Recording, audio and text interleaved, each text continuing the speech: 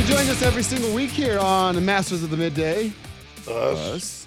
It's the weekly appearance from head coach Michael Malone. You just heard it, brought to you by the Central City Casino Parkway. You take I-70 exit 243. It is the 4 lanes to fun. Coach, good morning to you. How you feeling today? Doing well. I guess my first question of the day is, ever since we brought up the manscaping tool, I haven't heard it as part of the intro. Are you still using it? Oh, Coach, still using it regularly, as are our listeners. I got a T-shirt. I'm all in. We'll Coach. send you one. Don't worry. No, I think you ought to get one for Coach. I agree. Josh. I'll wear it in my pregame press conference. Hey, might get paid. Yeah. Hey, strictly business, man. All about making some money. That's right, Coach. But I'm doing well. It was good to come home and get a win last night. Obviously, in that first quarter, we didn't play any defense. Our offense was great, and in the final 3 quarters, our defense was not bad. But 2 things continue to give us problems since the All-Star break: the turnovers. 14, not a bad number, but for 27 points. And then 9 offensive rebounds to Minnesota, not a bad number, but for 19 points. But division win, 10-1 in the division, and those are the games that we have to win, and we did. And Coach, I want to talk about that because I try to simplify, and I was telling the guys in that first segment, you look at the schedule, basketball guys say, okay, you're supposed to win, and that's no disrespect on other teams. You guys got goals in front of you that are lofty, and you say, okay, supposed to win. And there's games on there, the other teams, like Oklahoma City, the Clippers coming up on Friday, maybe you're supposed to lose that game. It comes down, doesn't it, to taking care of the games you're supposed to win and seeing how many games you're supposed to lose, go out and take them. Yeah, I mean, and as you mentioned, it's not a disrespect to anybody, but Minnesota is 16-39. We're 39-18. So when you have a home game against Minnesota and no D'Angelo Russell, no Karl Anthony Towns, so on and so forth, that's a game that you have to go out and win. There's no excuses. It's not disrespectful. That's reality. Yep. We played Detroit. Detroit's already beaten us on their home court. They gave Portland all they could handle last night in Portland. But for us, if we want to be a team that, as we talked about, attacking this second half or this last third of the season, we have to protect our home court, win those, and also win a lot of games that people maybe on paper say we don't have a chance to. I feel up to this point we've done a great job of winning the games against the really talented teams, the teams with winning records, and we've struggled at times with the games that everybody thinks we should win. And last night, the game was close for a while until we were able to break it open in that fourth quarter. But I agree. Detroit's our next game, biggest game of the year, and we have to find a way to win that prior to going to L.A. We're talking to Coach Michael Malone of your Denver Nuggets. And, Coach, I love seeing you take out Jokic at the end of the game there. I know earlier in the season you had him in a little late and you said, I probably shouldn't do that again. But it made me wonder, how are you approaching some of that realistic expectations you talk about? How are you approaching resting Nikola Jokic and some of the other starters, knowing that you're going to need them healthy down the stretch and into the playoffs?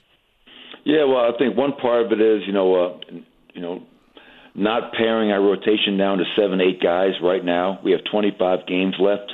I feel if I went into survival mode right now, by the time we got to the playoffs, we'd be exhausted. We'd have nothing left. I think we saw that last year as we were in that second round series against Portland by Game 7. We had spent everything we had and had nothing left in the tank. So I think continuing to use the depth that we have. I thought Mason Plumlee was great last night. I thought Jeremy Grant off the bench. Those two backing up Paul and Nikola, who were phenomenal and so efficient. And then obviously just being smart. Obviously Nikola last night plays, I think, around 30, 31 minutes. Not putting them up at 38, 39 minutes when you don't have to.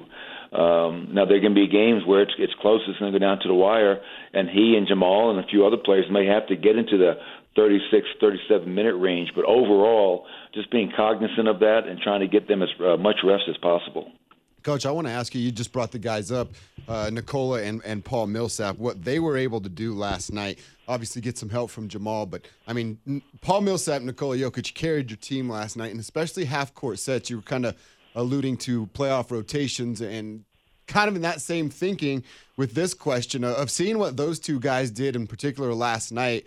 Does that give you, I don't know if faith or hope is the right word, because Nikola turns it on to another level in the postseason, but with those two guys kind of putting the team on their back last night in some half-court sets, is that what you would expect, some more of that come postseason or as we get closer? Yeah, and I think we've seen that quite a bit in, the 3 years that Paul has been here. And Nicole is going to bring it almost every night as well. But when you have your starting front court going out there and going 9 of 11, 4 of 6 from 3 like Paul Millsap with 7 rebounds, and Nicola goes 11 of 14, 7 rebounds, 6 assists for 49 combined points, that is a picture of efficiency and effectiveness. So that they were outstanding last night, and if we can get that moving forward and into the postseason, that would be terrific.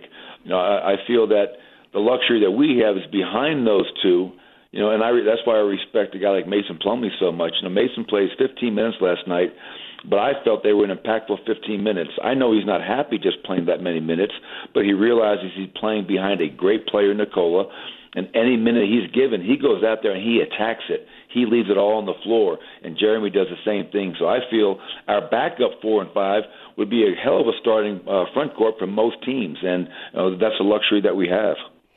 When you look at last night's game, and we talked about it last week, and listen, no one has to tell you anything, and no one wants to shoot the ball better and play better than Gary himself. There was a sense of not on my court when he lined up against Malik last night. There was glimpses of the old Gary, if you will, and that has to be good to see, because going forward, you need him efficient as well on both ends of the floor. Yeah, I've been saying recently, and I think Gary has become a very popular topic of conversation and debate. Yep. But I believe in Gary Harris. I love him. I've been with him for 5 years. I believe in him, and I know in my heart that our team will not reach its full potential unless we get Gary Harris back playing the level we all know he's capable of. And that's on both ends, as you mentioned, Scott. Last night, I felt defensively, I don't think Malik scored one basket while Gary was guarding him. Gary locks into a matchup, and I think he's one of the better defenders on our team and in the West. And I also felt offensively, I felt kind of Gary settled down. He goes 5 of 10 from the field. He hits 2 threes, gave us 13 points. So I felt he was an impactful player on both ends of the court. So nights like last night will only help Gary continue to move in that right direction. He has the full support of everyone in the organization, and he knows that. And he's just got to go out there and continue to play like he did against Minnesota. Coach, just like you're talking about Gary Harris, I think it's awesome, and we talked about your players talk about how much high character you have. But you took a moment last night to say, you know what, Malik and Juancho, they're getting minutes now, and they're getting minutes that they wouldn't have gotten here. Why was it important for you to kind of give a nod to their contributions to the Nuggets even after last night's win? Oh, well, because, everything we've accomplished, I give credit to every player that's worn a Nuggets jersey and come through those doors. And when you're with players like Juancho and Malik Beasley, high-character guys, hard workers, guys that fit our culture, they had a lot to do with our success. And, you can't just measure that in stats and on-court productivity, but what they brought every single day. And when I think of Juancho, I think of work ethic. I think of a guy that never once felt sorry for himself. And that's a trait that I really admire in people, because so many people have self-pity, and that's something I can't stand. Juancho never had that. He was competitive. He wanted to play. He wasn't happy, but he never felt sorry for himself, and he worked his butt off. Malik, obviously, last year with all the injuries that we had, Malik had a fantastic season, stepped up and allowed us to win 54 games. But you establish relationships, you care about people, and the fact that they're not wearing a Nuggets jersey does not change the fact that I'll always feel grateful for what they accomplished and contributed in their 4 years here in Denver. And Coach, if I'm sorry, Josh, I just got those out. I said this late on the broadcast last night too. And the goodbye's never easy. You've been around the league, you've seen it forever, and there's been great players that have left us. So, but the key is not burning bridges, and I don't think the organization did, and I don't think Juancho and Malik did. And I mean, listen, these guys are still young in their career. You don't know what's going to happen down, in 2 years, 3 years, 5 years. These guys may be back someday. Who knows? Or you might coach them somewhere else. Who knows? Yeah, no, it's a great point. I think you never want to burn bridges, and I think we as an organization from top to bottom, from Josh Kroenke, from Tim Conley, the way we communicate with our players, the way we look out for our players, And I think Tim Connolly deserves a lot of credit because he goes above and beyond most president GMs in making sure that we're taking care of our players. And yes, they're in Minnesota now. They're on a division rival, but there'll always be love and respect for those guys. And who knows what the future holds, as you point out.